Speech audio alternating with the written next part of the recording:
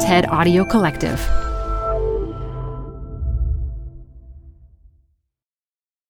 Hi, I'm Debbie Millman. Canva is great for designing visual content for work, no matter what industry or department you work in. Nail your next presentation with Canva Presentations. Start with a professionally designed template and use it as a springboard for your design. It's a serious time saver. Time to present but can't be there in person? Enter Canva Talking Presentations. Record yourself presenting and add your talking head to your slides so your audience can watch your perfected presentation anywhere, anytime. Start designing today at canva.com. Designed for work. Apple Card is the perfect cashback rewards credit card. You can earn up to 3% daily cash on every purchase every day. That's 3% on your favorite products at Apple, 2% on all other Apple Card with Apple Pay purchases, and 1% on anything you buy with your titanium Apple Card or virtual card number. Visit apple.co/card calculator to see how much you can earn. Apple Card issued by Goldman Sachs Bank USA, Salt Lake City branch. Subject to credit approval. Terms apply. There's thankfully like kind of a movement of like don't apologize for women right now, of like stop saying you're sorry. You don't have to apologize because you want to live your life a certain way. And I feel like when I was younger, I always thought of that as being kind of like bitchiness. This is Design Matters with Debbie Millman. For 15 years, Debbie Millman has been talking with designers and other creative people about what they do, how they got to be who they are, and what they're thinking about and working on. On this episode, a conversation with Jessica Hische about her career after having kids. I noticed it with my daughter when I came back to work after her, even just posting too much about her on Instagram, all of a sudden, like all of my client work dried up. Here's Debbie, first with a word from our sponsor. When traveling, there's almost nothing worse than waking up in a hotel where the only thing available to eat is from a vending machine. Trust me, I know this firsthand. That's why I love to stay at AC Hotels by Marriott. The AC Kitchen offers European-inspired sweet and savory egg tarts, freshly sliced prosciutto, and signature croissant flown in fresh from France. The space is flexible, offering a communal area to collaborate, relax, and start my day.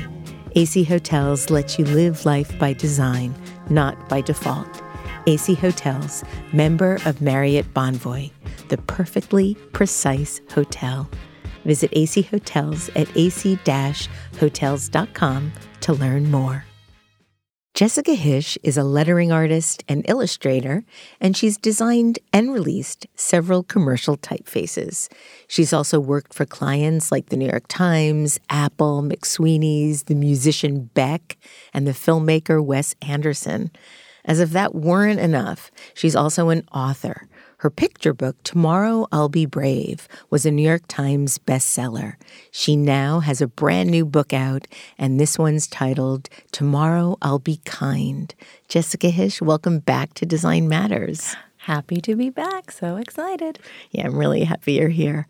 In high school, you waitressed at a Greek diner called the Blue Comet, also known as the Blue Vomit. Do you have any memorable stories from those days? Oh, man. Only kind of sad stories or dangerous stories. Like one of the things that first came to my mind, which is awful, and thankfully the restaurant is closed and probably shall remain closed forever. But I remember customers would come in and ask if there were any sugar-free desserts, and we offered like sugar-free Jell-O as a thing. And one time I was back in the kitchen and actually saw the packets of Jell-O that they were calling the sugar-free Jell-O, and it was definitely not sugar-free Jell-O. My God. I was like, oh my God, we're going to kill someone. And I tried to raise this thing to the management, and they were just like, this isn't your place. You know? Oh my. They were like, you're 17, go away. And you did, for good. And I did. It was also like Mike Montero thinks everybody should work in service industries before they are hireable as a person, and I totally agree with that. I do too. I think if you waitress or ever work in any sort of capacity like that, I worked at the Gap also for a summer when I was in high school, and I just have so much appreciation for people that work in any sort of industry like that. When I worked at the Blue Comet, we would work I would work the like Sunday after church shift, and I would turn over, no lie, 80 to 90 tables, and I would make $85 in tips. Like, so I'm such a crazy tipper, like, and I definitely am always like 20 to 25%, and if not, throw a few extra dollars on top. Absolutely, absolutely. I worked through college at a joint called Kosher Pizza and Falafel. Two great things go great together. My clothes that I worked in always smelled so bad. I left them out in the hallway in front of my door. That makes sense. Oh, man. The smell of grease on, like, generic black aprons is still a smell I can never let leave my brain. Jessica, you last appeared on Design Matters in 2011, and so much has happened since then for you both personally and professionally. I also found in my research this time around quite a lot more about you that I didn't know from our previous interview, so I get to ask some of those questions too. So I want to start back at the beginning for a bit. For those that might have listened to our previous episode, these will be different. Okay. Historical questions. So you grew up in a small town in Pennsylvania called Hazleton, and your dad was a dentist. Your mom studied chemistry, and I read that you were raised by parents who fed your artistic curiosity with ample crayons, scissors, and construction paper, and you'd work for hours and hours on end. So what was the young Jessica Hische making back then? Oh, young Jessica Hische was obsessed with anything art-related, and I thank my parents so much because they just gave me endless art supplies. Like, I had, like, really professional pastel sets when I was, like, 10 years old, which is awesome because it's not something that I feel like all parents that don't have an art background would do. But I think part of it was just because I was just, like, so well-behaved when I was in my art world. Like, they could just sit me at a table with art supplies and I would be good to go for, like, 6 hours. The things that I was into, I don't know, I got really into replicating Far Side comics when I was in, like, maybe 4th and 5th grade. I tried to make a bunch of, like, pretend comics that were based on similar Gary Larson humor that are terrible if I go back and read them.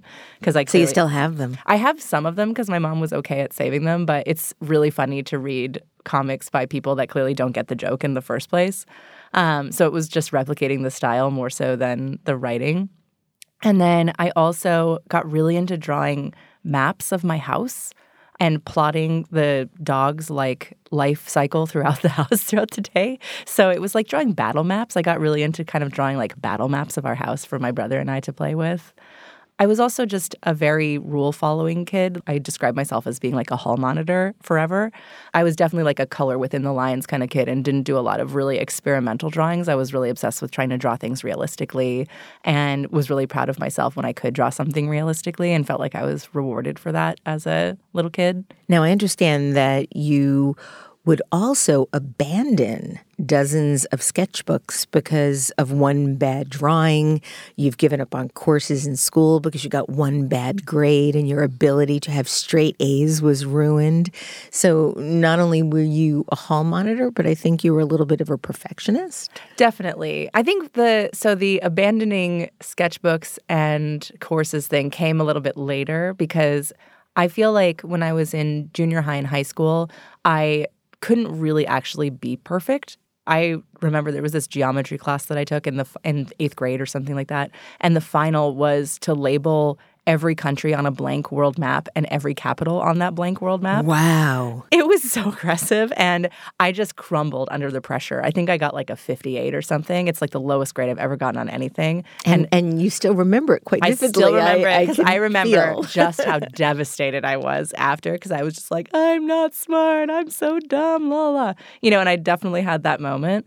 And then when I was in high school, I felt like I knew that I wanted to pursue art, but I didn't really get a ton of opportunities until the end. And by then I felt really behind on a lot of things. And when I transferred to public school in 11th grade, you know, public schools have their own system for grades.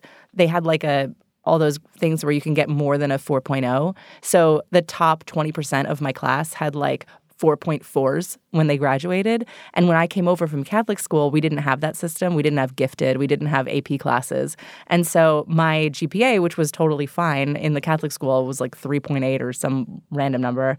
I was like not even in the top 40% of my class because I didn't have all these extra bonus points.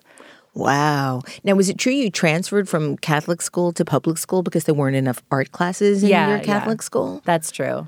You know, the art classes in my Catholic school were sort of blow-off classes. They were fun in their own way because it was a bunch of like senior high school football players, and then me and this one other 8th grade girl named Caroline, who I'm still friends with. And we would take it like so seriously, and they would just be trying to prank our poor art teacher the whole time.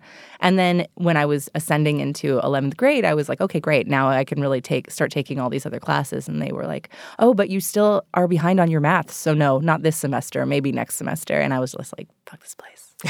I'm out of here. In high school, your parents got a divorce. They did. You've stated that this started a fire in you and you needed to become independent as soon as possible to find yourself and your voice. What was it about their divorce that served as that catalyst? Part of it was, I think any kid that goes through their parents' divorce at any age, sorts of like they see their parents' humanity a lot earlier. You know, your parents are these sort of like omniscient beings when you're a kid that can do no wrong, that are not people, they're parents. And when you see them go through like a very harrowing thing personally, you get to see like a lot of them as a human versus them as just your parent. And it made me sort of like that was really jarring and made me feel like I had to grow up really fast, for one thing.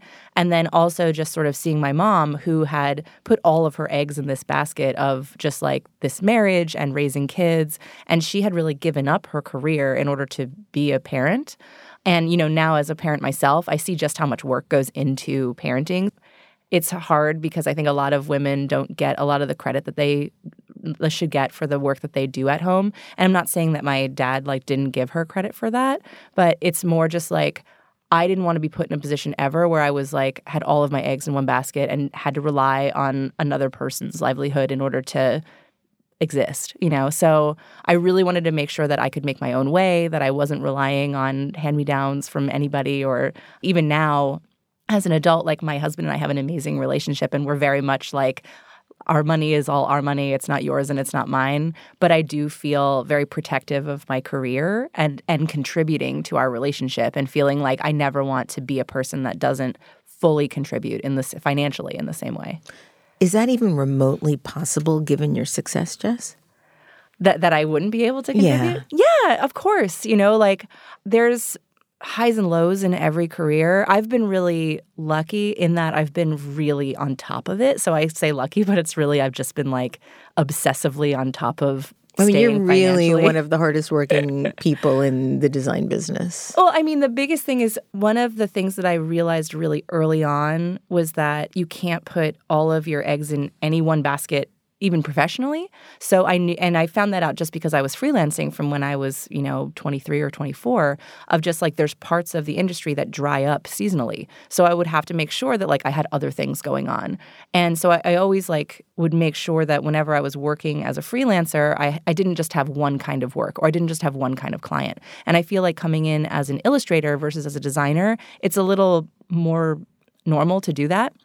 Because I do feel like freelance designers have clients that come back to them over and over and over again, and they form these very long-term relationships. But then you also hear about designers that like one client goes out of business and then 50% of their business is gone and they have to figure out how to rebuild it.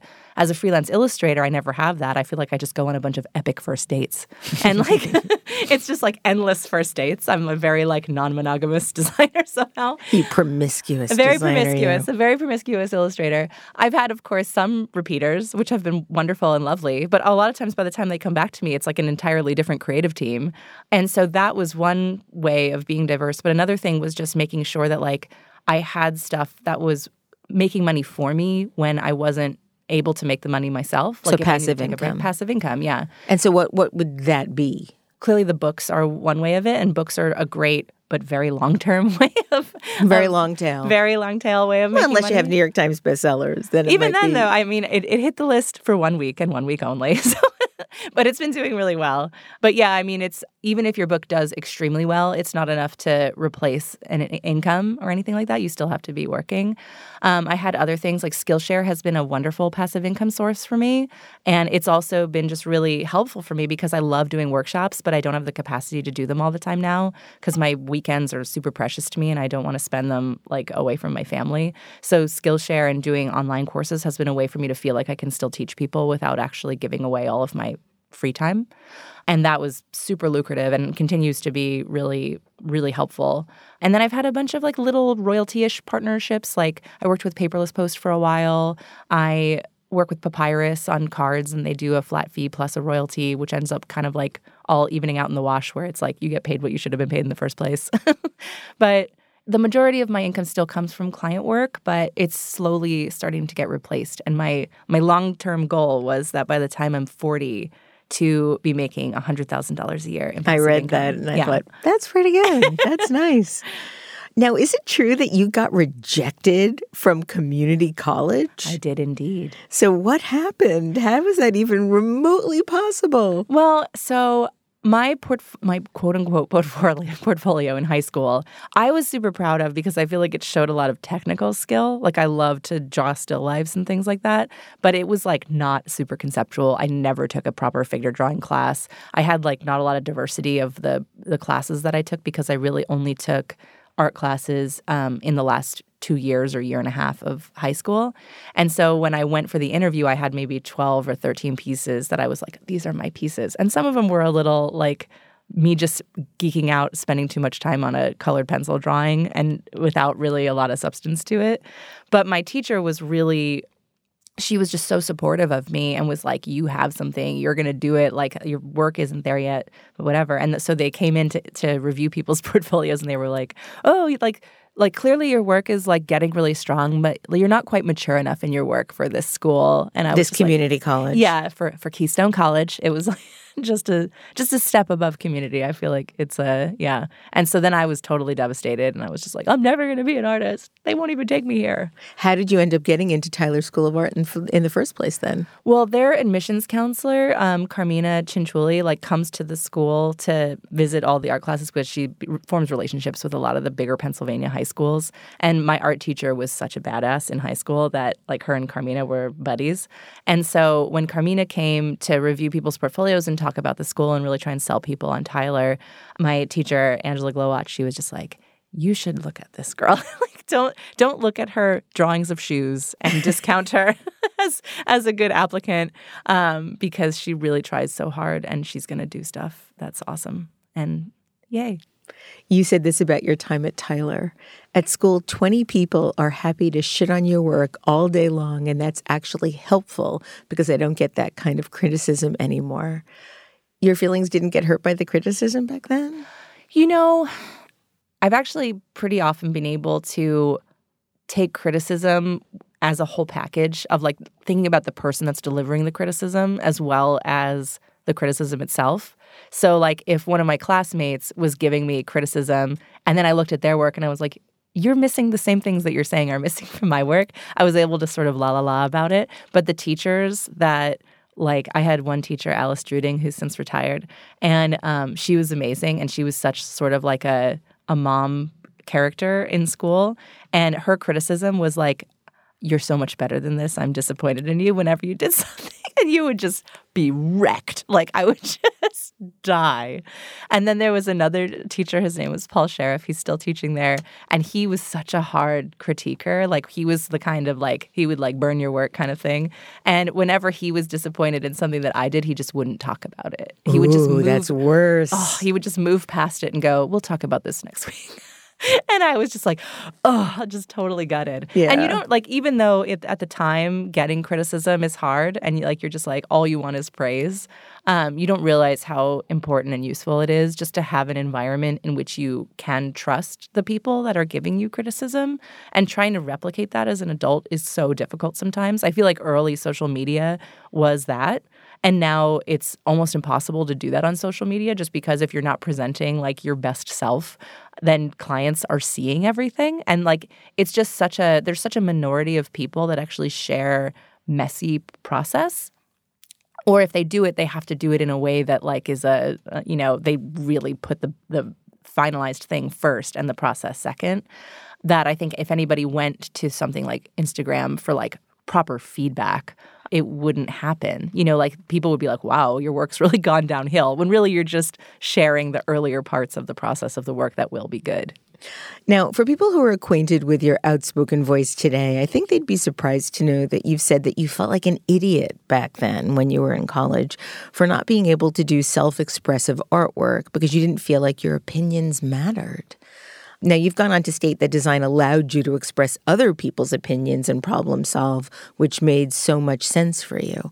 So talk about that delta between being able to express your own self through artwork versus being able to express others through artwork or through design. Totally. I think one of the things that is a real sign of maturity as an artist or just as a creative is being able to give yourself permission to do things that you want to do. You know, like I think we all struggle with feeling like we have permission to do certain kinds of work or that we're allowed to or that, you know, like whatever zone that is not going to be offended or weirded out by the fact that we want to touch on that because we care about it. I felt that way with the kids' book stuff. Like I've always been interested in kids' books, but I couldn't give myself permission to make kids' books until I had children because I wanted to sort of understand the space more. And when I was 18, I was just really aware of just how little I knew about the world. And part of that was that jump from high school to college where like I thought I was hot shit in high school because I could draw like really realistic shoes. And then I got to college and there were all these amazing young artists that were taking these like college level ceramics summer camp classes from when they were like in 8th grade or something and making large scale inflatable work, you know, for fun when they were 16 or something. And I just felt like such a dummy because here I was thinking that all of art was just me doing accurate drawings. And then like there's this huge world out there. So I felt like I still just had so much growth to do and had so much actual just participation in society to do before I could do self-expressive work. You started drawing letters when you couldn't afford fonts. How quickly did it become apparent to you that this was something that you were good at doing? I think it was like, it's hard to say if it was because I was good at doing it or just because I liked what it brought to my projects. Initially, it was partially like a budget thing. Like I couldn't afford the fonts, so I would try and like trace and manipulate them and things like that. But then also I started realizing that as I was doing that, my work felt so cohesive because I was doing the illustration. Sometimes I was doing the photography. I was doing photo compositing and all that kind of stuff. And I was doing everything of a project. And there's something that you can do in your work when you're touching every aspect of it. And I think that really made me realize how important like the artist's hand is in their work because, you know, as a designer, I feel like you lose it sometimes because you are oftentimes working with other people's assets or it's just more hidden.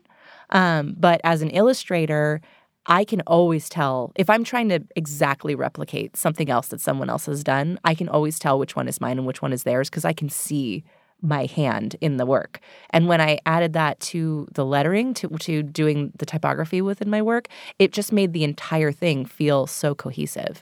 And so that's what really like drove me into it in the first place. And at the time, this was in 2006, 2007, there were, of course, tons of people doing lettering, but they weren't really like my age and out and about on the internet. So it felt like this weird secret thing that I had discovered. And I was learning about other lettering artists that were much older than me that, you know, were doing a little bit more old school styles or people that were similar in my age and were way experimental. And it felt like this uncharted territory where I could really come in and like do what I wanted to do because I wasn't getting into a super crowded world. You've stated that when you're starting out in lettering, being naive can be amazing because you can do weird things that people with experience do not know how to do anymore. So what kinds of weird things were you doing back then? Well, a lot of it is there's a lot of little mistakes that I would make in my drawings of words and letters that I could not force my hand to make now, but gave a lot of personality and character to the work back then.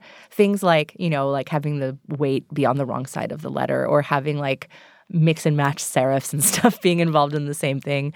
Just little inconsistencies from end to end or between the letters that can give it so much personality. There's a lot of sort of outsider lettering people at the time that I was super into. I really liked J. Otto Seibold's lettering work a lot. Seibold, however you say it. And Chris Ware, who you had on recently, I was obsessed with him, but he was super tight and just made like amazing lettering work.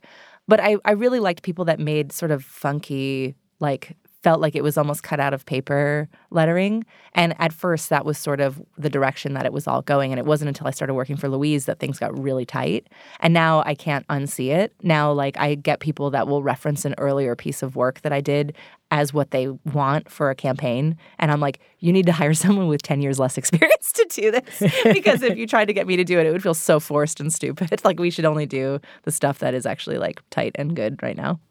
In school, you got an internship at Headcase Design and then later freelanced. And while you were freelancing, in December 2006, you just referenced Louise, so I just want to mention this. You created 250 hand-drawn self-promotional pieces and shipped them off to places that might commission or hire you. And you threw in a couple of idols for the heck of it. And this is a story now that I teach my undergrads and my grads about going after what you want by self-generating something that then you send them in the mail. The only person who called you back from this 250-person hand-drawn effort that you made was Louise Feely. What do you think you would have done had you not gone to work with Louise? I think I would have stayed in Philly and become a freelance illustrator, and my work probably would have been a lot zanier. I maybe would have gotten into children's books earlier because my work was so loose back then. But I wouldn't have met all the amazing people that I met in New York. I definitely would not be in the position that I am in the world right now. I think I would still be happy because I'm a person that can be like happy in the world no matter what they're doing. But I do think that I would have just been, another person, another creative person just cranking. Yet, your first experience in New York, despite the working for Louise part, was actually, I didn't realize this, really difficult for you. You said this about moving to New York.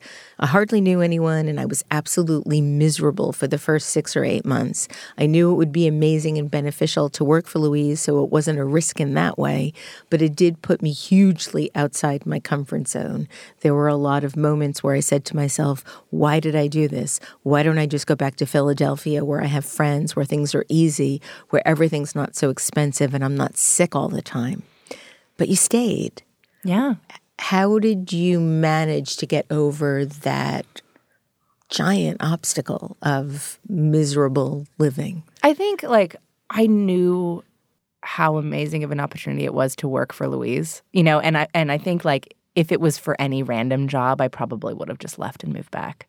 Moving to New York in February is not something that I would, late January, February, not something I would totally recommend to people that are They do love where they live and they just want to give New York a try. But once the weather got nicer, I lived with a stranger from Craigslist. I lived near McGolrick Park in Greenpoint, which at the time it was literally only drunk Polish old men. And now it's there's cool hip things that are close enough. But, I had a really long commute just dredging through winter in sparsely populated parts of Brooklyn.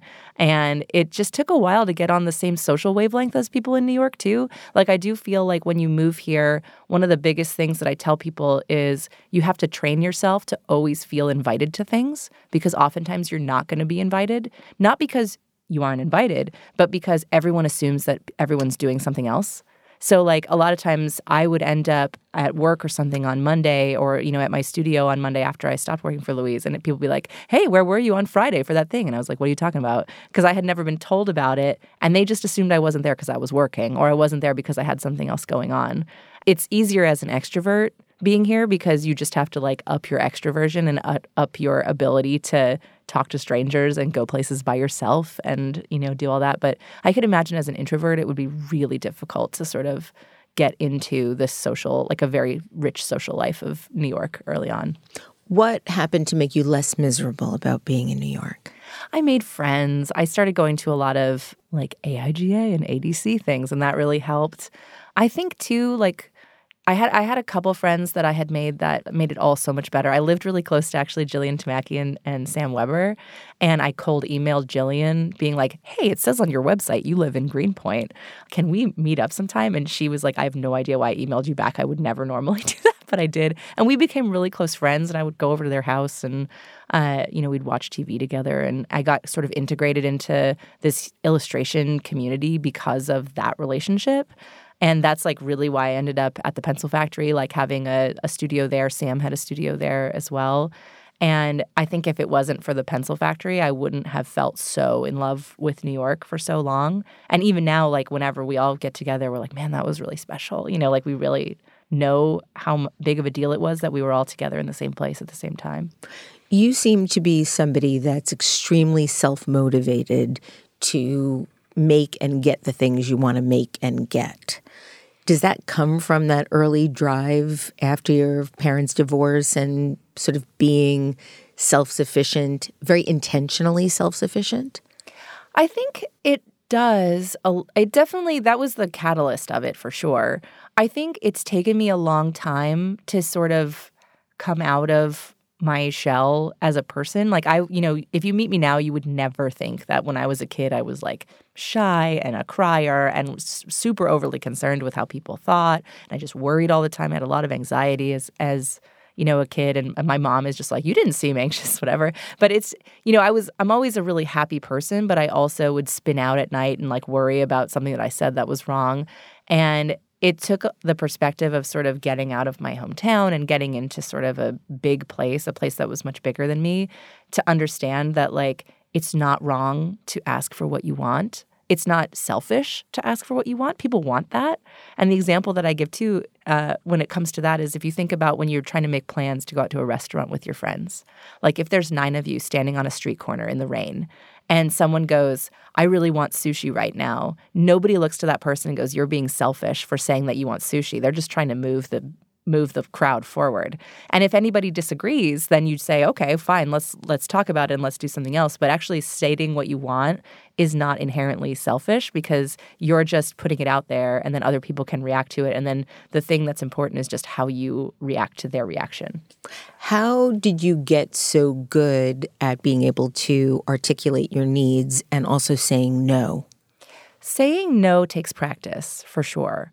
Because the biggest thing is when the first couple times that you say no, you're like, will I ever work again? Is the thing. And also, I think there's thankfully like kind of a movement of like don't apologize for women right now, of like stop saying you're sorry.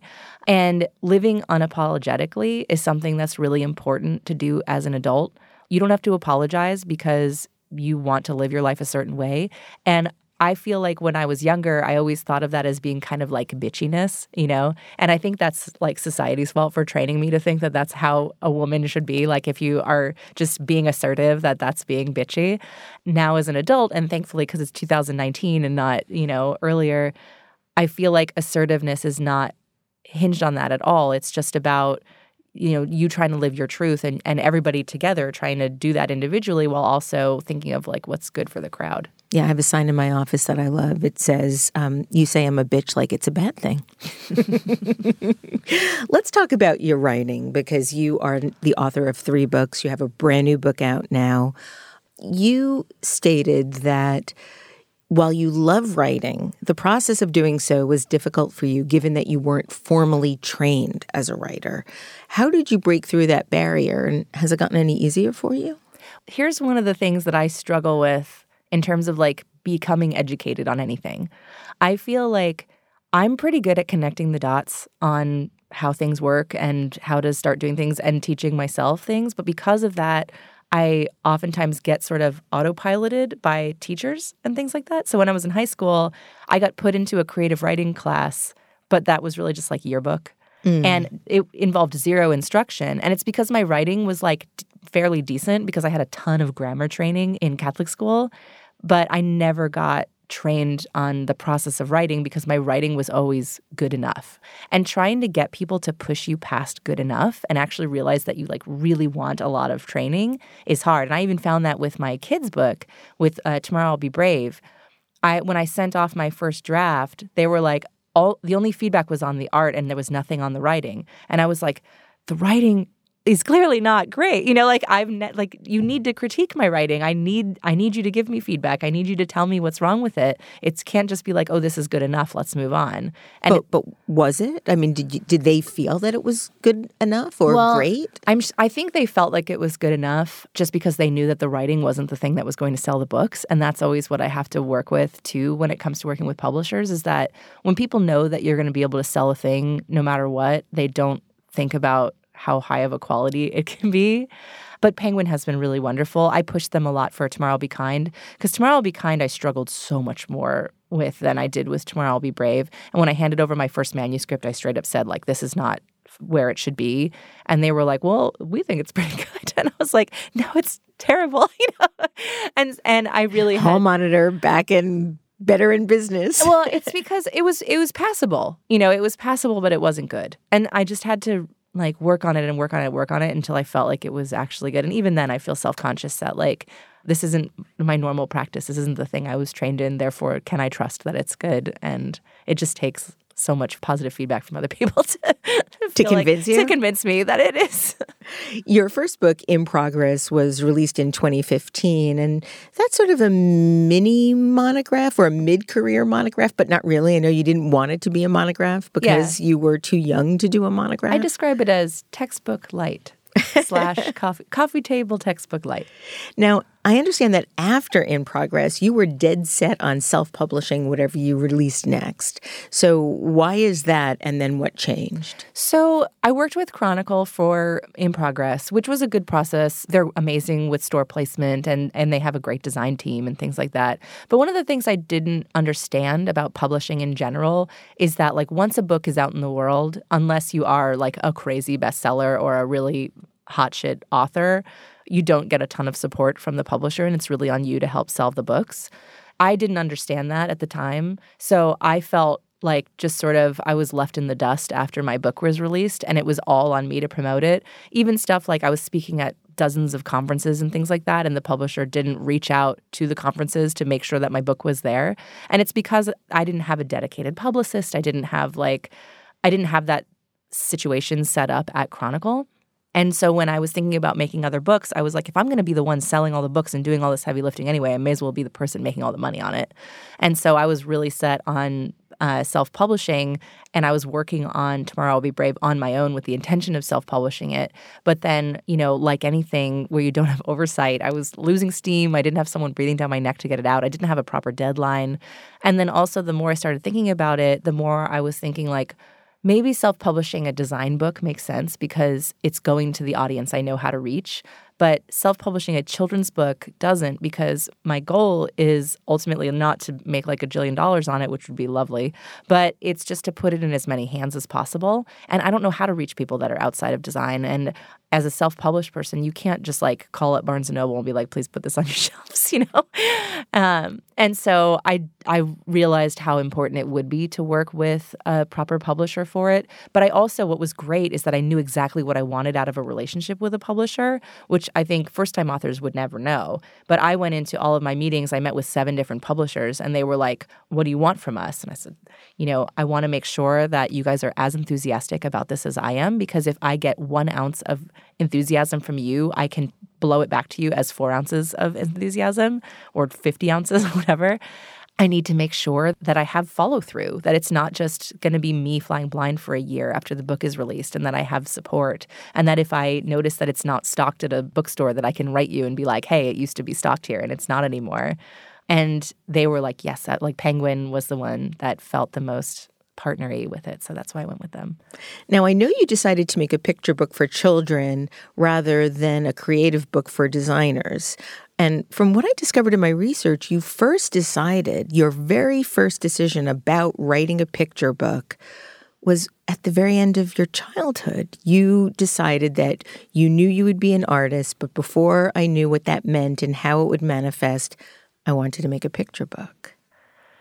Yeah, it's always been something that I knew I would do, but I just didn't know when it would happen. Like I made a picture book when I was in college that it was just an assignment for this very misnamed class called Art Direction, where we had to take an existing children's book and re-illustrate it. So I took Aesop's Fables and re-illustrated them, and I titled it like Aesop's Fables for the Dim-Witted and Unimaginative. And it's all like hyper explained Aesop's Fables. So instead of letting you interpret it for yourself, it like shows you exactly how it manifests in your life. And that has to be published, Jessica. That has to be your next book. I'll show it to you sometime. It actually, it's great. It's pretty good. I had thought about revisiting it. The only thing is, it's a little antagonistic and is maybe like anti my current brand of children's books. But you've got range; it could work. But yeah, no, it was really fun. It was also so much closer to the style of like headcase illustration because I was working in like a very flat vector style, and now like my work has gotten so much richer. Even between the two books, like if you look at Tomorrow I'll Be Brave and Tomorrow I'll Be Kind, the work has grown so much. Like the illustration has gotten so much richer and more involved and deeper, and like the character design is so much better. And it's just like that growth leap of just 2 years between those projects. Tomorrow I'll Be Brave sought to imbue kids with the confidence to try new things. Can you talk a little bit about the various genres that you noticed in kids' books and how you saw the need for this new one? Totally. So as a parent, I was reading a lot to my daughter, but mostly at bedtime. It was just my daughter at the time. Now I have 3 children. But at the time, it was just her. And there were these sort of like mega categories that I would see in bedtime books specifically, because that was really the only time we were doing a lot of reading because she was thankfully like a very great sleeper in the morning. And then it was just rushing to get out the door. But it was sort of like Goodnight Inanimate Objects books, which were all based on like the popularity of Goodnight Moon.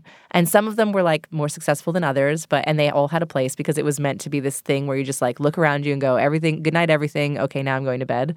And then the other one was this sort of walking through the bedtime routine books, which only really work if it's like a character that they know doing it, because children are so similar to us. Like if you think about like, you don't want to watch some random person's makeup tutorial. You want to watch a famous person's makeup tutorial.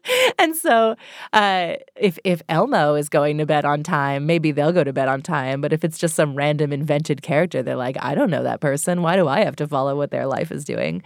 And then the third category are these sort of very touchy-feely books that are actually just intended for parents. There's a couple of them that I have, but they all end up making you like cry at the end of them. A lot of them are about like, you know, how important it is to be a mother and like, you know, you grow up and eventually I won't be here anymore. And it's all very like when you're in that postpartum breastfeeding mode. And so I didn't want to go near that one yet because I didn't feel emotionally capable of it. But one thing that I saw that was missing were children's books that sort of talked about self-reflection or talked about these sort of like higher level emotional things that I feel like little kids are actually more capable of doing than they're given credit for. And I had watched the Mr. Rogers documentary at the time too. And like that's one of the things that Fred Rogers was like so famous for and so good at was just like understanding that even really tiny kids have these like really rich emotional lives. And the only thing is like they just don't know how to control their emotions. They're, you know, huge emotions in these tiny people without the ability to really like manage them. But they do feel things as deeply as we feel. And they are able to sort of understand these sort of more abstract concepts in a way that we don't always give them credit for. So I wanted to make something that was a book that was both written for the adults and the kids and something that introduced the concept of self-forgiveness, something that was encouraging, but also talked about self-reflection and setting intentions, and which is such an adult behavior. Why was the concept of self-forgiveness important to you? Why did you include that in Tomorrow I'll Be Brave? I needed it like crazy when I was a kid. You know, like when I talk about abandoning sketchbooks because I had one bad drawing in it, it's because I couldn't forgive myself for like having ruined the whole thing. And seeing bad work in a sea of stuff that I did like showed me that I wasn't perfect, showed me that I was flawed, you know, and like we want to think of ourselves as like being as our best selves if we can. And I just like at the time, like I could not accept that I could fail. You know, like failure was just like if I failed once, I was a failure. And I wanted to write something for kids that struggled with that too. Kids that saw failure not as part of the growth process, but as a thing that defined them. Because failure shouldn't define you. That should help reconfigure you and help you move forward. But I think so many of us fail at something and we feel like it'll be our legacy that we failed at that one thing, even tiny kids, you know? How much involvement have your children had in the content and the creation of your books? I was definitely beta testing a lot on Ramona when she was little. I printed out like physical copies of the book. I got a blurb copy of it. And I was like, hey, Ramona, let's read this awesome new book together that Mommy made. But she was so not interested. And I think part of it was because I was too much of a pusher. And then the other part is that she was such a unique little kid and was so interested in like a lot of other random stuff that it didn't end up being a book for her. My son, when he came along, he was so into it. Like, it got released when he was maybe like a year and a half old or something. And he was just obsessed with the book and wanted me to read it to him a lot. And he loved all the pictures and the color especially.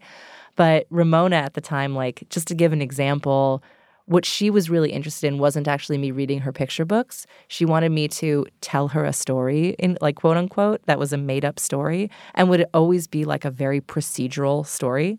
So she'd say, you know, tell me a story where Ramona gets hurt. Or tell me a story where Ramona gets sick. And then I would try to resolve the story and be like, oh, and then we go to the doctor and then she gets better. She doesn't get better. And I'm like, well, then we go and we try this medicine. She doesn't take the medicine. Well, then we go to the hospital and we strap her down and they force her to take the medicine. And the medicine doesn't work. And like, she would just keep me, like, wouldn't let me end the story as a happy ending. And then the final result would be like, and then Ramona dies, you know? And she'd be like, okay, good night, you know, and that would just be the end of it. So like, if you read Tomorrow I'll Be Brave, like a kid that's really interested in exploring like what happens when you get a sickness you can't cure, it's not really, it's not the same content. After you've had your children, I know that your postpartum hormonal shift was really impactful to you.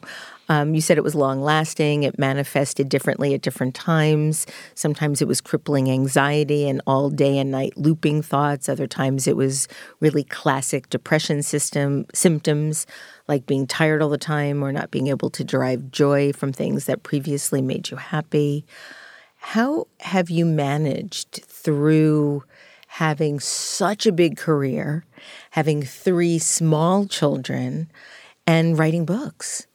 Well, the thing that I'm really grateful for, and this is something that I feel like is kind of specific to illustration, is that designers, when they work on projects, it's a lot of these like huge long-term projects. You know, so it's one client is taking up all of your work for 8 or 9 months. So at the end of the year, you have like 2 or 3 case studies to show, something like that. As an illustrator, I can take on, or lettering artist, I can take on work where it's like 24 hours. Or a week or whatever. And at the end of the year, if I'm really busy, I could have a huge range of different kinds of projects. So during the times when I'm struggling personally or, you know, am on maternity leave or I'm sick or whatever, I can't produce at the same level that I could normally produce, but it still looks as though I'm producing pretty high. Just because if you put out 10 projects into the world annually, it looks like you're just totally killing it. And 10 projects for me, like I could do 10 projects simultaneously in 1 month if I was really working 50 hours a week, like, or 80 hours a week like I used to. So now I actually have a pretty reasonable work schedule. I probably work 35 hours a week, something like that, when I'm actually full-time working. Right now, I'm still semi-part-time. So I'm in the sort of like 25 to 30 hours a week world. And I've just been able to make it work because I've been more efficient at what I'm doing, just because I have more experience doing it. And I also take on projects that I know I can do. You know, in that time, if someone approaches me and is like, hey, we have this incredibly high-pressure job in which you're allowed to do anything that you want, and we're going to do a huge profile on you at the end of it, and then you have to do a live drawing on a mural in front of a bunch of famous people, I'll probably say no to that project while I'm like in postpartum depression mode and be like, this sounds like a great project for somebody that has all of their shit together right now. Instead, I'm going to do the book cover where they're asking me to do exactly what I know how to do that's based on 2 or 3 projects that I've done before. And I could just sit down and work and do it. And it's not going to be the most thrilling project in the world, but it also is going to be totally fun and enjoyable for me to work on. How did you get over the postpartum depression? Is it just a hormonal change? It's just a hormonal change. I didn't understand it really until after my son. So with my daughter, I thought I was going absolutely crazy because no one told me that you could get postpartum depression months after having a baby. So like even all the literature and stuff from the hospital, I've since talked to the hospital that I gave birth at about this. And this is I'm on this like major crusade about it where I'll probably get back into my micro website educational like world for a minute, because any woman that is going through this process, check with your doctor and check with the hospital about what they have in their literature about postpartum depression, because oftentimes they don't mention that it happens anytime after birth. Usually it's like, oh, if you have it right after birth and it only lasts for a short period of time, it's baby blues. If you have it and it lasts for 6 to 8 weeks or more, it could be postpartum depression. But what they don't say is you can get postpartum depression anytime, and they think it's like up to 2 years after the baby's born because of hormonal shifts. So it can start at any time. And when I had my daughter, it started around 4 or 5 months postpartum, but I didn't really notice it then. I just kind of felt a little like weirdsies, and I was like, oh, maybe I'm being fertile again or something. Maybe it's like early period stuff. And then when I weaned her when she was 9 months old, that's when it really hit, and I got like horrible anxiety. It was super debilitating, and it lasted for a solid 5 months. And so I had it in my head after I had her that I was like, oh, okay, when I get postpartum, it lasts for 5 months, because I didn't actually count the earlier stuff as part of it. So when I had my son, I was really like bracing myself like, oh, once I wean, I'll have this like 4 or 5 months of really intense anxiety and then it'll be over. But I weaned him earlier at 6 months, and then it lasted the same amount of time. Like it went to 14 months with him. So it lasted like 10 months with him. And then I had a better understanding afterwards of just like, oh, okay, so I just really have to take care of myself and be careful and treat myself with respect and care during this whole period up until about 14 or 15 months. And that's when I can start being more aggressive about work stuff again or, anything else. And until then, I just have to forgive myself if I get overwhelmed or if I don't feel capable of doing something, or if I just need to take a day off, or if I need to go get a massage or do a bunch of SoulCycle classes or whatever.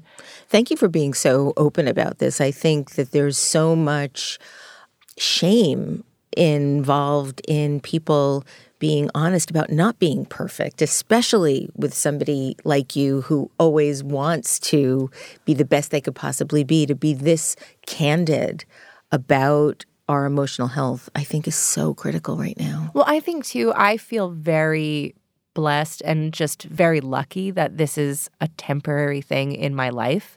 Like postpartum is super hard. I'm in it a bit right now, but it's been so much better this time. There's 2 things that have super affected it.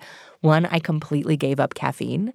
So I can't even drink decaf, because there's too much caffeine in it. I can sense the caffeine in decaf, and it makes me spin out. So I don't drink any caffeine at all, which is hard when you're not sleeping very much. And then the other thing is I started integrating really high intensity cardio into my week, and now I have to do it. It's like medicine for me. And so if I do that and I can stay consistent on it, then it's all very manageable. But if I let that slide, then I start getting the looping thoughts and just feel sort of down and crazy again. But everyone loves sort of like a hero's journey, where they're like, oh, here was a big hill that I had to climb, and then I climbed it, and then I was over it, and look at me, victory. And to me, that is why I feel comfortable talking about it, because I've been able to have that, because there's a period in which I am over it, But people that struggle with mental health all the time, they never get to have that hero's journey. It's just always a struggle. It's always something you have to stay on top of. You're always on the uphill part of the climb. And it's so much harder for them. And I totally understand how people don't want to share, because it makes people really uncomfortable when they don't know what stage of your life you're at, or they don't know how capable you are, because people make a lot of assumptions about you and about what your life is like when you're a parent or when you are open about having struggles with mental health. And I noticed it with my daughter when I came back to work after her, even just posting too much about her on Instagram, all of a sudden, all of my client work dried up, because everyone thought that I was just being a mom full time and wasn't working. Or people made a ton of assumptions that I was working from home. I still get that now. I have an office that I'm still paying for, but not going to right now because I'm building out a new office. But I think as a woman, if you have children, and you're freelance, everyone just assumes that you work from home. And people are really surprised when I'm like, no, I have a full office that I go to every day. Like this is a real job for me. Not that working from home isn't a real job, but, like that I got sort of downgraded, quote unquote, by having kids to being much more of a loose freelancer versus a studio owner. How do you counter that? How do you set people straight? Part of it is actually I've had to be so much more conscious of how I present myself online. Like if I do post stuff about family, I'll post it to Instagram stories instead of to my main feed because like then it's all temporary and people can see the, all the bumps and ugly parts but also all the pretty parts in the main feed. And then I tend to archive family stuff on Instagram a lot faster. So if I post anything about the baby or, anything that's going on with them, I'll archive it like a couple months later. And just trying actually to remember to post about the creative stuff that I'm doing because truthfully, like my work is a big part of my life. I care a lot about the work that I do, but of course I don't care about it more than I care about my family and my kids. And sometimes it can be hard to like want to prioritize that in how you present yourself to the world just because like there are these two really huge parts of my life, and that one is not stronger than the other one at this point. But I have to remember, oh yeah, that defines me in my creative career, and so I should probably like put all those projects online that I've been sitting on forever. Well, one of the projects that I'm really excited about is your brand new book. You followed up Tomorrow I'll Be Brave with Tomorrow I'll Be Kind, which is just out now. Congratulations. Thank you. Like your first book, the main text is a poem, which means, once again, your illustrations are a big, big part of the story. Why the word kind? So when I was working on Tomorrow I'll Be Brave, I actually had this huge bank of words that I was working with, and I was like, oh man, maybe I could do a series, maybe do whatever. And so I started organizing them into like different lists because I knew I wanted to do 7 words for whatever reason. I feel like I forget what I even came up with as the reason. Then, like the dwarves? 7 days a week, or like something, I don't know. And so I limited myself to these 7 words. And then I just had too many words. They were so good. There were so many different words I wanted to illustrate. And as I started to sort of like figure out which ones worked with what, these 2 camps started to emerge. And there was the brave words, the words that were all very much just about like taking care of yourself and preparing yourself for the world and making your own life better. And then there were the words that were about you helping everyone else around you, like all the words that were about you making the world better instead of just your own life. And so brave and kind kind of happened simultaneously. I wrote brave first and just sort of left the words for kind on the back burner, and then started writing kind after brave was done, obviously. And then it became such a harder project because I didn't realize how different they would be as books, because they follow a similar format and like the rhyming is similar, the characters are the same. It even concludes with a similar stanza. But what's really changed about it is the language is so much less direct. Like it's more abstract because the words are more abstract. When you talk about kindness, when you talk about generosity, the more direct you are with the language, the more preachy it sounds. So I didn't want it to sound like a book about being a polite child as written by an adult. I wanted it to really feel like it was something that helped the kids feel like they wanted to be better from within. And it was really just about like lighting that fire from within rather than putting a constraint on people to like fit in society. And so then because the words had to be, like the language had to be much more like soaring and high level, the illustration had to be way more direct. So with Brave, I could just show like for strong, I could show one thing and that was fine because you sort of know like what it means to be strong and you can interpret strength in other ways.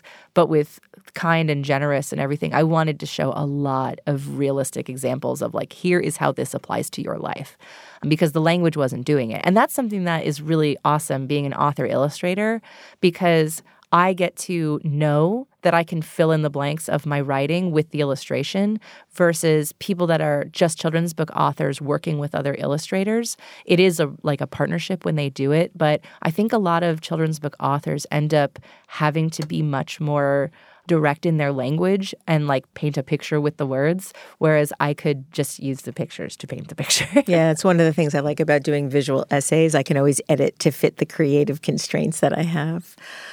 Was this book prompted in any way by a lack of kindness that you were witnessing in the world? I mean, it felt like the timing of it was pretty perfect. I definitely made a lot of jokes about sending it to every person in Congress. Yes, please. But no, I think I think there's more of a tie-in to just all of the tools and things that I was learning in therapy, honestly, because I went to therapy because of the postpartum, because I needed to figure out a way to not feel like I was in crisis mode all the time. And then I was in weekly therapy for 3 years and it was so good for me. And I feel like it's improved like every relationship in my life. And I wasn't totally aware of a lot of like destructive behaviors that I was doing that were all really like subtle things that were, undermining the good parts of relationships. And there's so much that you learn through going through that process that's just very seemingly basic stuff that we just have a really hard time internalizing.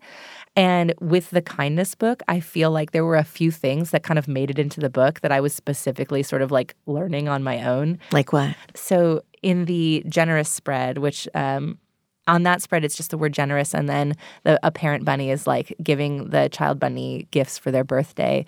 But then the one that follows it is we all have ways of giving back in gifts that we can share. And there's different examples of ways to show your love to people through giving or through other things. And I was like really obsessed with the love languages at that point. So if you actually look at that spread, all 5 love languages are represented in the illustrations, just because that really blew my mind. Actually understanding that people want to feel love in different ways and they want to express love in different ways. And so you shouldn't like undermine someone's version of expressing love because it's not the way that you want to feel love. You should just have a conversation about it. What is your love language? My love languages, gifts are actually kind of at the bottom of my love languages. So I always forget all 5 of them, like when I actually have to talk about it in conversation. But at the very top are sort of like just time, like spending time together. Time is huge for me. Acts of service are also really high, which is when people do things like chores and stuff for you or like help you in subtle ways like that. That's like a huge show your love thing for me. There's one more, but like the physical touch and gifts are actually kind of at the bottom. For me, it's more just about like time spent and like having people do random menial task things for me. That makes a huge, like whenever somebody takes a weight off my shoulders, it makes me feel really good. Jessica, are you going to do anything more with the little characters that you've created in your books? The bunny, for example. Do you ever foresee having any kind of merchandise that you can also sell? Oh, I made a bunny that I did all on my own. I worked with a company in Canada that actually works with a lot of Comic-Con people. So I made a physical bunny, and that was really fun. And I would totally do that again. I also, while I was here in New York, had a meeting with a licensing rep a licensing agent about talking about doing a lot more work with the characters and with that sort of side of my work. So that would be really fun to do. I also feel like I'd love to do a series of kind of individual board books about the different words. So right now, like the Tomorrow I'll Be Brave and Tomorrow I'll Be Kind, you get the 7 different words in each one, and it gets fairly deep into what those things are. But I just could see these like little sets of books that are like all the ways I'm kind, all the ways I'm generous. And it gives even more concrete samples for like a younger audience. And I had this like Beatrix Potter board book set when I was a kid that was this like little tiny board book set, and I was so obsessed with it, and I just want an excuse to make little tiny books. Well, this sort of leads me to my last question, which was that I understand in college you worked on a board game as part of a project. Oh, yeah. So I was wondering if we'd ever see that. Oh, man, I really want to make that thing real. I do. It's so funny. I contacted Max Temkin at some point, who's one of the Cards Against Humanity folks. I was like, I really need to scheme on you with this board book. And then I also contacted my friend Adam Lissagore, who runs like Sandwich Video, and he does a lot of like funny commercials and things like that. I was all set on like, I'm going to do this. This is my Kickstarter. I've never done a Kickstarter. I'll do it for the board game. But then like board games are so much more complicated than anything in the whole world if you want people to play them more than once and have it be just like more than just a novelty thing. So for people that don't know, it was a board game about divorce called Pack Your Baggage. And It was a negative point system where like you wanted to have the least amount of emotional baggage at the end of the game. And the whole point was just to like move away from your parents' house. But it was really funny. Like whenever I present about it, I get so many like kind of groany laughs from the crowd because it's dark humor and whatnot too. So I definitely feel like it will have a future life, but it's been almost 15 years now. So I got to do it at some point if I'm going to do it. Absolutely. Well, Jessica, you could do anything. Thank you so much for joining me here today on Design Matters, and congratulations on your beautiful new book, Tomorrow I'll Be Kind. Thank you so much. You can find out more about Jessica Hische on her website, jessicahische.is. And you can find all of her books, including Tomorrow I'll Be Kind, wherever fine books are sold. This is the 15th year I've been doing Design Matters, and I'd like to thank you for listening. I'd also like to thank AC Hotels by Marriott and Allbirds for their generous support of this podcast. And remember, we can talk about making a difference, we can make a difference, or we can do both. I'm Debbie Millman, and I look forward to talking with you again soon. If you love this podcast, please consider contributing to our brand new Patreon community. Members get early access to the podcast, transcripts of every interview, invitations to live shows, Q&A sessions with guests, and a brand new annual magazine. You can learn more about this at patreon.com/Debbie Millman. If you subscribe to this podcast through Apple Podcasts, please write a review or link to the podcast on social media. Design Matters is produced by Curtis Fox Productions. The show is recorded at the School of Visual Arts Masters in Branding program in New York City, the first and longest-running branding program in the world. The editor-in-chief of Design Matters Media is Zachary Pettit, and the art director is Emily Weiland.